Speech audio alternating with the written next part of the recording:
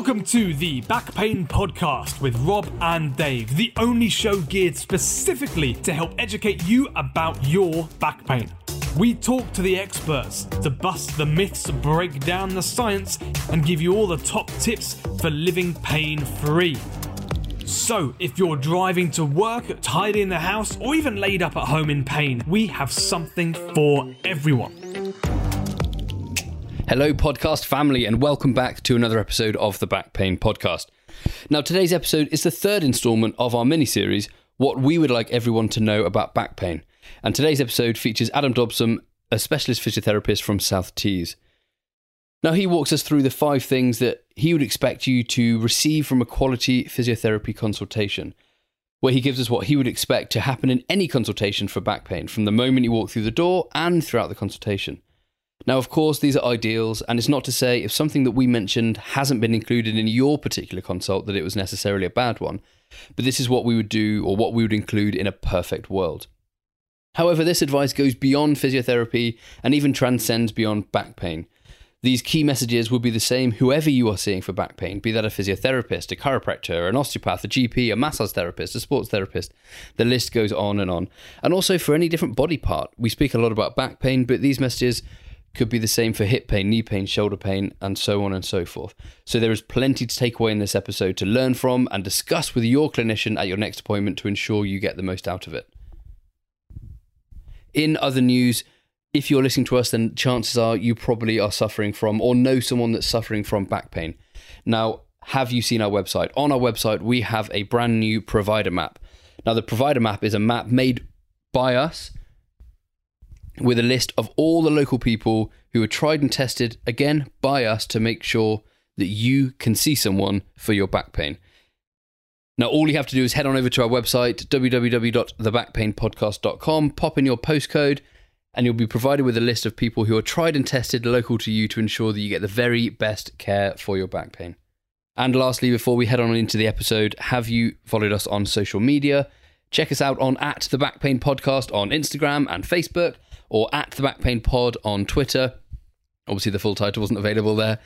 But head on over, please give us a follow. We post a lot of good information on there. Give us a follow. And if you aren't already, I don't know why you wouldn't be, please hit the subscribe button to this podcast. If you're listening right now, open up your phone and hit subscribe. It means the absolute world to us, and we see these subscribers numbers going up all the time, and it really, really means a lot. So thank you everyone who subscribed. Thank you everyone who listens to these episodes on a regular basis. But for now, I'll leave you to sit back and enjoy the latest episode with Adam Dobson. And welcome back to the Back Pain Podcast. Delighted to be joined by Adam Dobson for the second time. Welcome back to the podcast, Adam. Hello, Rob. Nice to have me again. Good to be here. No worries. Thanks for taking the time. So today we are talking, as you heard from the intro, about what you can expect from a good physiotherapy consultation. Now, as we've kind of alluded to off air, this is a good chiropractic consultation. This is a good osteopathy consultation. And also not just back pain. This is what you should expect when you're seeing someone for any injury, whether that's your shoulder, hip, knee, elbow, headache, whatever it might be. The basic tenets of, what you can expect from a good consultation should spread out across all of them. All of these things, really, I guess, shouldn't they? Yeah, absolutely. I think that there's a lot of kind of broad discussions that we can have that they're kind of helpful across the body, for sure.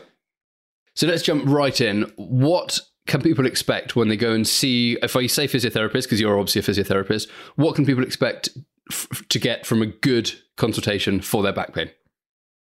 Yeah, so before we start, I'd just like to kind of caveat a few things, Rob, if that's okay. Yeah, feel free. So this is the ideal, I think. This is maybe my ideal, but it might not be the exacting thing that everyone would get.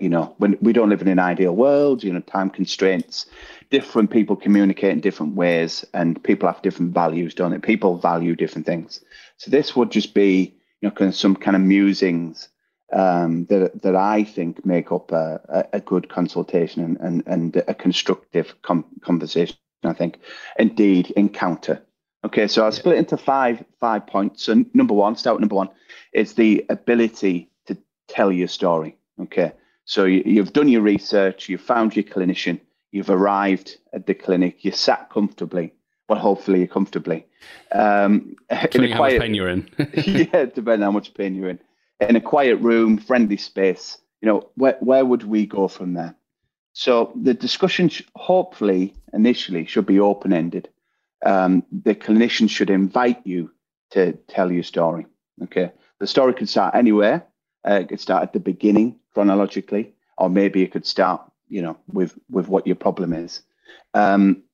So if it's a persistent problem or if it's a new problem, that will kind of dictate where you want to start. We'd need to have an understanding of what's important to you, what problems you're having, what you've been told about your body, and what that means to you. We would eventually start to explore things like the burden of the problem. So this is the kind of free-flowing side of the conversation. What burden has this had on your work, your family, your function, your hobbies? What's it make you thinking about your body? How does it make you feel? What previous support have you been offered before? And how are you currently managing your problem? Okay, so a good clinician should be a good listener.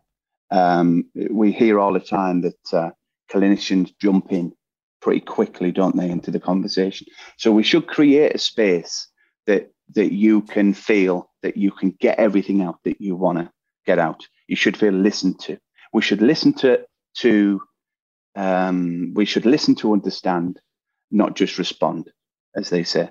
So we're building up a picture of what matters to you, and that might link to treatment and outcomes in kind of further parts of the kind of conversation and the encounter. So building on from that, there may also be a conventional side to the conversation. The clinician might ask what symptoms you have, where you hurt, how often you hurt, what things make it feel better, things make it feel good. We might ask about your sleep quality, how it's feeling throughout the day. We might also ask about your general health, your medical history, medicines. There might also be very specific questions that initially sound a bit odd. And it might be that we offer a preamble to that to kind of explain why we're asking these quite weird or sometimes quite sensitive questions, Rob, about your sexual function maybe, or your bladder and your bowel function. So these things, so we've got that kind of tailored conversation, your fears and worries and concerns and the effect of the problem. But then we also have this more traditional side to the history taking that people are a bit more used to, aren't they? I want you to know where it is. I want you to know how it's behaving. Of course we do. But we want to recap all these things, and that tells us things about the nature of your problem. And sometimes it might allude to the diagnosis, if we're going to use that word in some cases. It's also going to let us know what isn't going on with your problem, which is going to move to the kind of recap of number 3. Yeah, I think that's really important as well, because people probably expect all the questions about where does it hurt, when does it hurt, what does it feel like, rated out of 10, and when you think of a consultation, those are typically what people will associate with a back pain consultation or any consultation, probably from speaking to GPs, from watching television programs where people have seen, medical professionals, and, those consultations might be very different. Whereas what we're alluding to here is that, you mentioned the word burdens. How is this pain affecting you? And those type of questions. And that shows that the person you're speaking to, cares deeply about how this is affecting your life. And then that can then tailor into your, as you're probably, I'm sure, going to allude to later, kind of, different treatment options and outcome measures and rehabilitation goals, depending on what the problem is and how it's affecting you. If your problem is, my main problem is, I can't kneel down on the floor to clean the kitchen, is one thing, compared to I can't run a marathon. They're very different problems, and they'll have, different approaches with that patient. So kind of understanding that, burden to the patient and how it's affecting them really shows that someone is really listening and wants to, care about you, I guess. Yeah, I think that we want to understand that level of suffering, don't we? We want to understand someone's emotional, kind of where they are emotionally, I guess, and also like the secondary burden, so the secondary experience, the satelliting things around a person's problem that might also give us an idea of other kind of biological processes or other things that might be modifiable when we get to the kind of treatment side. So but I think a lot of those things patients often give it them they might seem unusual, or it might be, why is he asking what I think about my body? I'm here for you to tell me, and he's asking me what I think about my body. But we need to know what your perspective is. We need to of get under the hood, don't we? I love that question. It's something which I've tried to incorporate a lot recently through speaking to people like you and speaking to other people on the podcast, is the question of, what do you think is the problem? And what do you think is, how's this problem affecting you? What do you think is the key issue here? And it taps into a different angle of what a patient's or the sufferer's understanding of that problem is. Because if they have a lot of fear around, I think it's crumbling, I think my back pain's is a sign that I've got something seriously wrong, or I'm worried I've got something really nasty going on in my back, they might not have brought that out before when you've had that conversation. So having a secondary angle into that questioning is very useful. Comprehensive, but also pretty tailored as well, I think. Shows you care. Brilliant. Perfect. And should we move on to point? What was point number 2? You said you had 5 points of the key conversation. So point 2 is around goals and expectations. Okay, so the clinician will usually ask what you want to come away with understanding. What is your expectation of treatment? You might want to ask how long are things going to last.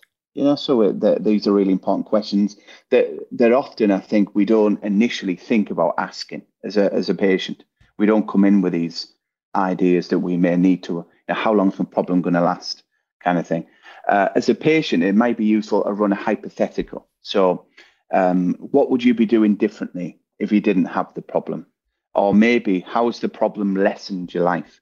So we know that pain impacts social lives. We know that it impacts mood, sleep, and activity. So in this way, we can start to form goals around not just lessening pain, but moving you toward your values and things that give you meaning in your life.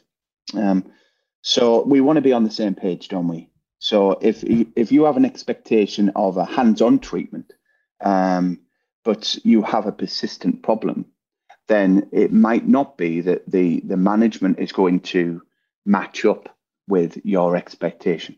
And it will not lead to the outcome that you necessarily want to be at. So if we're kind of coming from two different angles, then we're not going to meet in the middle. You're going to go away dissatisfied, and we're going to be a little bit frustrated and feeling a little bit useless. No, exactly. And I think explaining your expectations is so important. And because, and if we're not asking this as therapists, and if we're not getting this, because this is our responsibility to get this out of a consultation. It's not a patient's responsibility to have to tell us. It's our responsibility as clinicians to draw this out of people with good questions. But if we are not, as you said, matching those expectations, people leave unhappy. And we know one of the biggest reasons to adherence to exercises and adherence to lifestyle advice is a good rapport with your clinician. And if you're developing that good rapport and you're on the same page, whereas if you're, as a patient, going to see someone expecting to have a massage, and that's going to help your, get rid of your 10 years of low back pain in one session, and the therapist sat on the other side of the desk thinking, this is there for 10 years, there's lots of other factors which are kind of confounding this back pain and making it worse, and then you then give them some advice and send them on their way, then immediately you're kind of at odds, aren't you? And then, that adherence to, for example, that rehab program might not be as good because those expectations aren't as well met. It might be that those things are born out of previous conversations. We're 100%. We're told many things about our bodies, and we might have seen a number of different people, and we've been told, your hip's out of place and it needs to be put back in place. That might not be biologically that plausible, but that becomes a little bit of our understanding of our body, and we take it on naturally as human beings to new encounters, and then we pass that on. It's like, well, I have been told, therefore I think it needs to be put back in place, and that might not be compatible with the reality of what is truly going to help your problem. And it's important not to diminish that as well, because, you know, as I've said a lot, you know, when someone has a belief about something for a long time, and, you know, they've, you know, this has always helped them, whatever that particular treatment is, and they've been having it for 30 years, it'd be very important to then not diminish that, because if they have a positive experience with something that's beneficial to them, to then completely turn that on its head on the first minute of a consultation is never going to also help long term, really, isn't it? So it's that meeting the patient in the middle as well, element of that. Yeah, I think that the conversations as a patient, the conversation should be sufficiently challenging that we're getting you to think differently, but they shouldn't make you feel uncomfortable. And it may be that we kind of park something and we come back to it. Okay, things don't have to make complete sense straight away. And as you develop your relationship and the rapport with a clinician, it may be that we can have deeper conversations, and we can maybe be a little bit more upfront about things as they become demystified. Perfect. Love that. Right. What was number 3? What was the next point on our number 3 list? is a tailored exam. So physical examination. So in reality, we've gained a lot of information from the history. About 80-90% of all the information that we need is from a good history, from a good discussion, a good exploration of all these things in point 1 and 2. Okay, that might lead to us then kind of tailoring our examination. So I'll just kind of talk generally today. So the first thing I would say is there should be an examination of your body parts specifically. Okay, so if you're going with back pain and they don't observe your back, or they don't palpate or attend to your back and ask you about where your problem hurts, I'd probably have a little bit of a concern with that. Okay, it doesn't always mean that we need to think about individual tissues all the time, but we do need to possibly have people undressed. We want to be looking at that body part. We want to look at the skin, and we probably want to be testing it physically on some level. Okay. The next part that we probably should be doing is some kind of movement examination. Okay. Some kind of examination of your movement capabilities or functions. I like to call these movement experiments. Okay. So we might have an exploration of how you're sitting, how you're standing, how you're bending when it comes to back pain, of course, how you're holding your body, but crucially, how you feel about that. And not just in terms of sensation, but how does it make you feel emotionally? And is that making you scared? Is it making you worried? Would you prefer to avoid that? So I would direct people to your, a bit of a plug here, Rob. So your recent chat on kind of fear avoidance and movement exposure, which was 2 weeks ago. 2 weeks ago, there you go. So we're linking all these things together, so I don't need to talk about that. All these things are quite useful because they are also become part of the treatment as well. So that there often is a bit of a blurring with a good consultation with what is a treatment and what is an examination. There may also be some specific tests that rely specifically to specific tissue. Okay, so it's not just the what of why you're hurting, but it's the why as well. Okay, so they may test your nerves, they may examine your muscle function, and usually a good clinician will talk you through all of these tests and kind of explain why they're doing what they're doing. I think that's a really good, that final point is so vital, because everyone's been in a consultation at some point when they would have seen a doctor, seen a GP, and they're having tests done on them, and they're always kind of thinking, what does that mean? Oh, that hurts. Is that good? Is that bad? Is that a good sign? Is that a bad sign?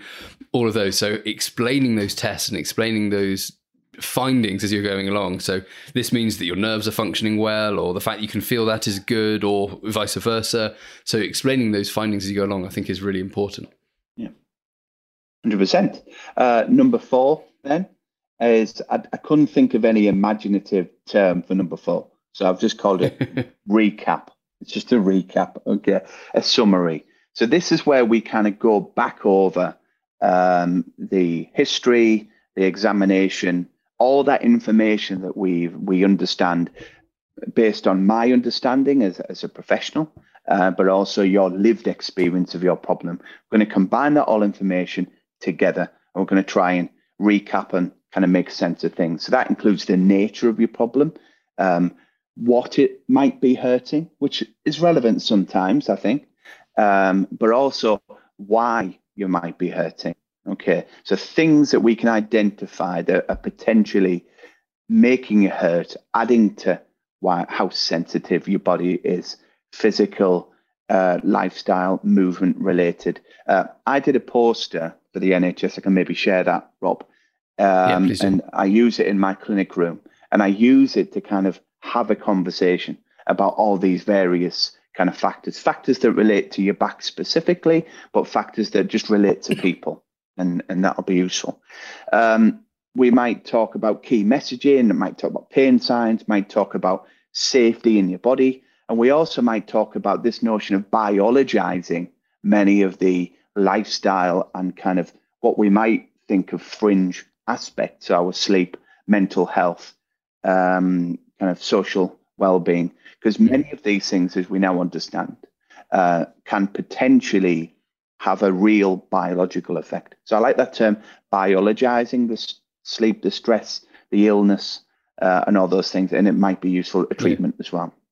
And things that people might not have considered. People don't often think about the fact that they've just moved house and they're quite stressed, or they've had a new baby, or they're going through a really stressful time. They might have had another impact. They're sleeping poorly, and all these other factors that often, until you've asked about them, people go, actually, I have had a really stressful week at work, or have had maybe that's why they've had this flare up again, and when you discuss it, it's often it's a two-way conversation. It's not us sat there lecturing you about what the problem is.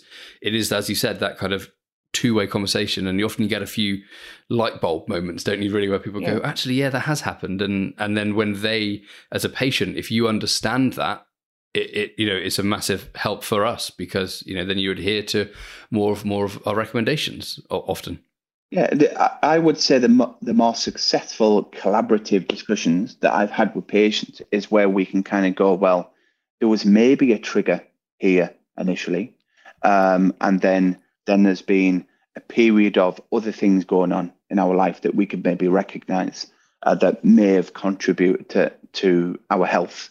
And then there's been some kind of change in your activities and behavior that we can then recognize. And we can kind of walk through some of those things that might have cascaded the problem kind of further downstream. And so it doesn't always work like that, I have to say. And I do think that sometimes stress might not be relevant, but we're just trying to put the pieces of the puzzle together, and but kind of check understanding. And if you don't feel that something's relevant, then we'll kind of put it to one side and look at other things. I think, are you familiar with the cup analogy that I think Greg Lehman might have spoken about? Yeah, I am, yeah. And he talks about how lots of things contribute to filling up your cup. When the cup overflows, we have pain. And so, one day you might be able to do a big gym workout and sleep well and you're fine. The following day you might have a really, really bad night's sleep, and then you go to get out of the car or pick something up off the floor, and then it's a trigger for your back pain. And I use that a lot as an example for patients who say, well, why has this happened? I've got out of the car 1,000 times before and it's never hurt my back. Why has this triggered a really bad episode of pain? And when you use that as an analogy, and they kind of often think back and explain, as I said before, there are lots of other things that would have contributed to this. It's very rarely due to one specific thing at one specific time. Often it can do, but very rarely. And we know from the literature about, the long-term, element of back pain and non-specific back pain, how it is very rarely due to a singular cause. So we can't nail it down to one thing, in the vast, vast majority of cases. So that cup analogy, and I think maybe we'll tag a link beneath it, but it's a good analogy that I find very helpful in explaining why this pain has happened at this time. Yeah, brilliant. And another thing I think that is increasingly it's useful to be aware of as a patient is this notion of prognosis.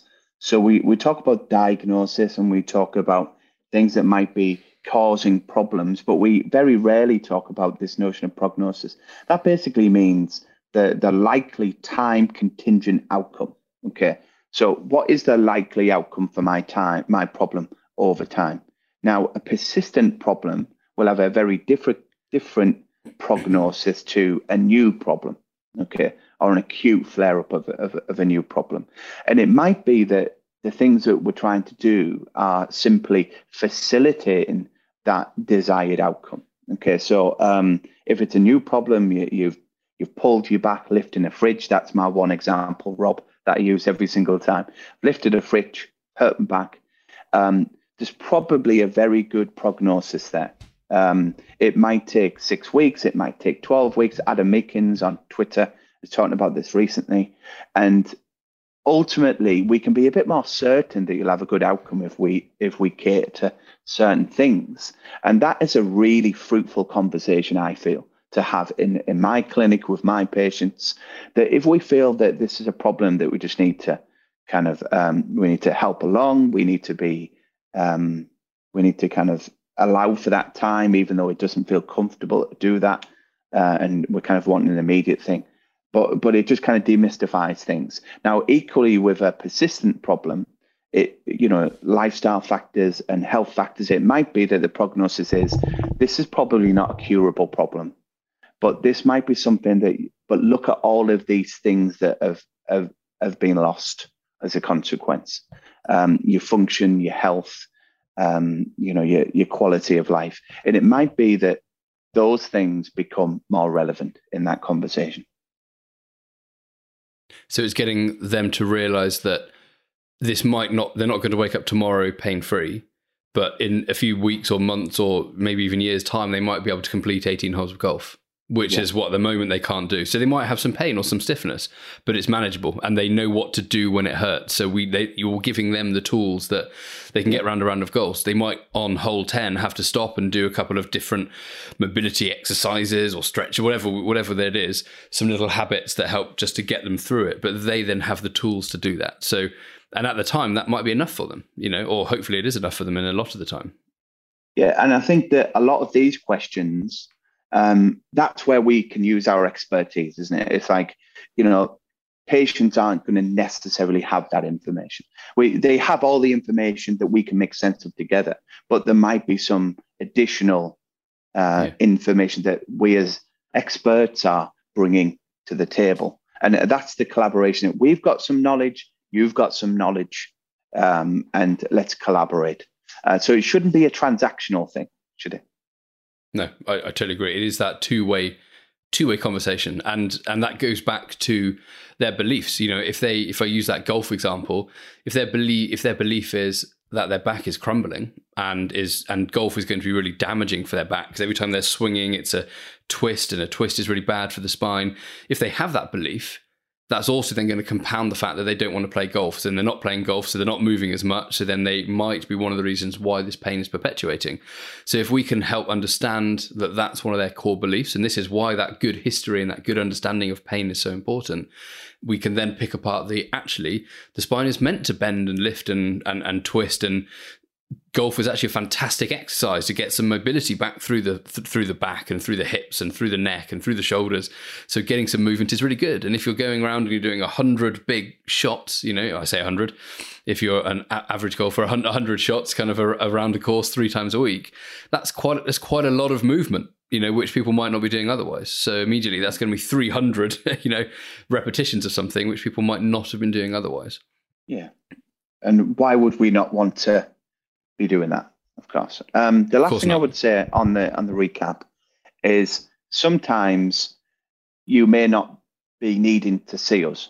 Okay, it might be that we've assessed you, we have an understanding of specific disorders, or we've got a suspicion or a concern, and it might be that we need to refer you to a triage specialist. This is basically my day job. It might be that we need to move you to a rheumatologist or an orthopedic specialist. It may be that we can't do those things directly, or it might be that we need to move you to someone who can do that. Or indeed, it might be that there is a potential that someone needs to review you for further investigation. Okay, so a good physiotherapist, chiropractor, osteopath, massage therapist is being able to recognize when we're kind of doing a level of triage where we're kind of deciding that maybe we're not the right person for you right now. And so it's kind of knowing what is our responsibility and what's our scope. Yeah, and that's a huge part of our training is being safe and ruling out, and we know, knowing that this patient in front of you is safe, and as you said, that they don't need to be shipped off somewhere else or referred us somewhere else, or been sent to A&E in some cases. Some very rare instances that can happen. That is part of our job, and people think a lot of our job is skills that we've been taught with our hands, when actually the skill in good clinicians is recognizing serious problems and knowing that we are the best person for you right now, not someone else. Yeah, so people often ask how can you understand without a scan? We're going on a tangent, but how can you understand that I'm safe? How can you know that I'm not damaged? But we have what we call clinical reasoning abilities.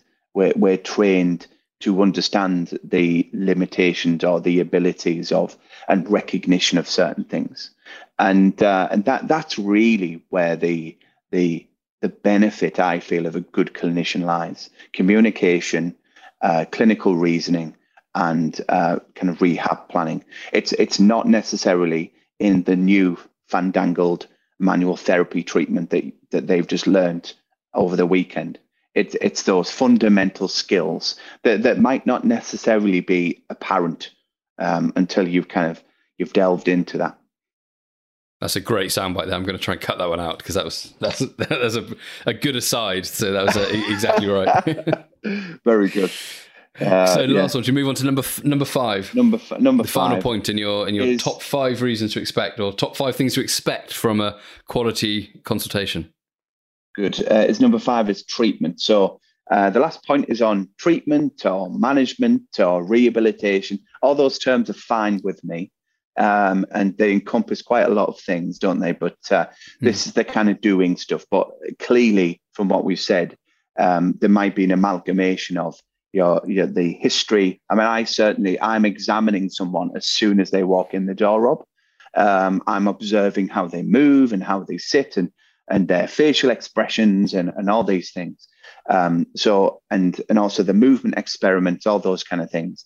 They're being born out of the observations and assessments, and therefore then become treatments into themselves. If you're struggling to put your shoes on to bend down, then it might be that exposure therapy with a different narrative is a part of the treatment. And that is related to your goals, it's related to your problems, and it's also, then going to become your treatment. Okay. It might also be progressive loading programs. It might over an extended period of time. It might also include some kind of manual therapies. Disclosure, I'm not an advocate of those kind of things. I do believe we should be touching and palpating and assessing our patients, but specific manual therapies and maybe adjacent to some more core things, I understand, I think. And then we need to think about if this is something that we want to get on board with. At the end of the day, at the end of the consultation, you have a choice. Okay. If this is something that you don't feel ultimately is helpful to you can walk away. Okay. You might want to give things a chance, of course, and it's okay to be skeptical, but ultimately it has to be something that we are collaboratively on the same page with over time. Okay. In my clinic, it might be that the level of support is very little. So it's kind of advice and education. It might be that we work for several weeks and months with a rehabilitation program. And so the level of intensity might vary. The philosophy will remain the same. But if a person doesn't want to engage with something to such a high level, I think it can make it quite difficult to work collaboratively over a period of time if there is this kind of something that's not being said about your intentions or their intentions. Does that make sense, Rob? Yeah, massively. And I think that it goes back to we've spoken a lot about here about those kind of cookie cutter approaches to patients, and everybody has I'm sure everyone can think of particular clinics and things like that, where you go and you get the same number of treatments recommended for every condition, whatever the problem is, and you're getting this cookie cutter approach. And what you've just described is the opposite, is that tailoring the approach to some people. As you said, for some people it's some advice, some exercises, and then they're happy to be sent on their way and self-manage, or with understanding that this is a self-limiting problem, i.e. it's going to go away on its own eventually. Whereas other people need a bit more hand-holding. And it's up to us to realize within that two-way conversation who those patients are. And some patients are going to need that. Actually, I'd much rather come back and see you once a week and go through those exercises with you to make sure I'm doing them right. And, and that's fine too. And some people actually say, no, why don't I come back and see you in 2 months' time, 6 weeks' time, a month's time, and we can check everything over. I might have a phone call halfway through. I might drop you an email to make sure things are going along. And that's that very individualized approach. And that for me is quality management with a patient, and it's not everybody needs that 37 and a half treatments or whatever it is, but all the way through. yeah, exactly. Last thing I'd want to say, so that's my 5, Rob. I hope that I kind of waffled at the very beginning, but I hope that they make some sense to patients. I hope that I kind of see this as it's good to know what the consensus is on good quality kind of rehabilitation physiotherapy encounters, but also some things, that tips and tricks that you may take and think about when you go to see your clinician. Talking about, am I going to get better? What's the nature of my problem? The types of treatments. You can maybe become more empowered, kind of entering into the conversation. Even if we often say to patients, like, if you just have a little bit of a list of some things that you want to ask to a patient, so you feel that has been on some level meaningful to you. So you feel like you've had some questions answered, and other things it might be that you're going to further kind of delve into, and resources that you can kind of look at from there. This post, Rob, was it was inspired. There's a chap on Twitter called Patrick Carroll. He's an Irish physiotherapist, and he did a blog, similar blog to this, on what good physiotherapy is. And I can maybe share that with you. It's just a good blog for patients to go to and read beyond this chat today. Yeah, and I think, as you said, that empowering of patients, is so important. And the whole benefit of this podcast, the whole aim of this podcast was to give patients an understanding for themselves. Long gone are the days when we used to sit there and you get told X, Y, and Z from someone in a white coat and be on your way. Now it's a much more two-way conversation. It's a much more joint consultation, and this is what it's about. And the better you go into that armed with the knowledge and the understanding of what you want to achieve, and a few questions which you can help to ask to help garner your understanding about back pain or elbow, hip, knee, shoulder, whatever the problem is. And because all of these things are relevant for all those body parts, then the better outcomes you potentially can have as a consequence for that. And I love people who come to ask questions. I love patients who come and ask questions, and I do. Patients who want to understand, and they want to understand the nature of their problem. They want to know what they can do to help is a big part of it. Yeah, shared decision making is the term that's used, isn't it, in the literature, Rob? Having said that, slight tangent, but the shared decision, we want to know what your preference is. We want to know what your understanding is, what your problems are. Now, shared decision making doesn't necessarily mean that we should be doing anything, okay, and anything and everything. We're bringing to the table a set of skills and knowledge, and we're taking and kind of dilating and diluting the evidence base, the research from the evidence base, the science to then bring to our patient. Okay, so there is a contribution from the clinician, which I think sometimes can kind of say it's kind of all just one-sided. It's just completely from the patient. But we have a set of skills and knowledge, and we want to collaborate and use both of those sides of things. Yeah, exactly. I think that's a really good note to kind of finish up on. Anything else you'd like to add? Anything else you think I forgot to ask you about, or touch base on at the end? I just hope that was helpful. Thank you for having me on, Rob. No worries. And thank you so much for taking the time out of your busy bank holiday weekend. I know it's bank holiday at the moment. So Thank you for taking the time to talk to us. And thank you everyone for listening. Where can people go to find out more about you? Any other signposts you'd like to point people towards? Twitter, Adam Dobson 123. we have a website, South Tees Back Pain, if you put that into Google. And I'll maybe add that chap Patrick Carroll's Twitter in the show notes. Brilliant. Fantastic. As always, we've been the Back Pain Podcast. Thank you ever so much for listening, and we will catch you on the next episode. Peace out.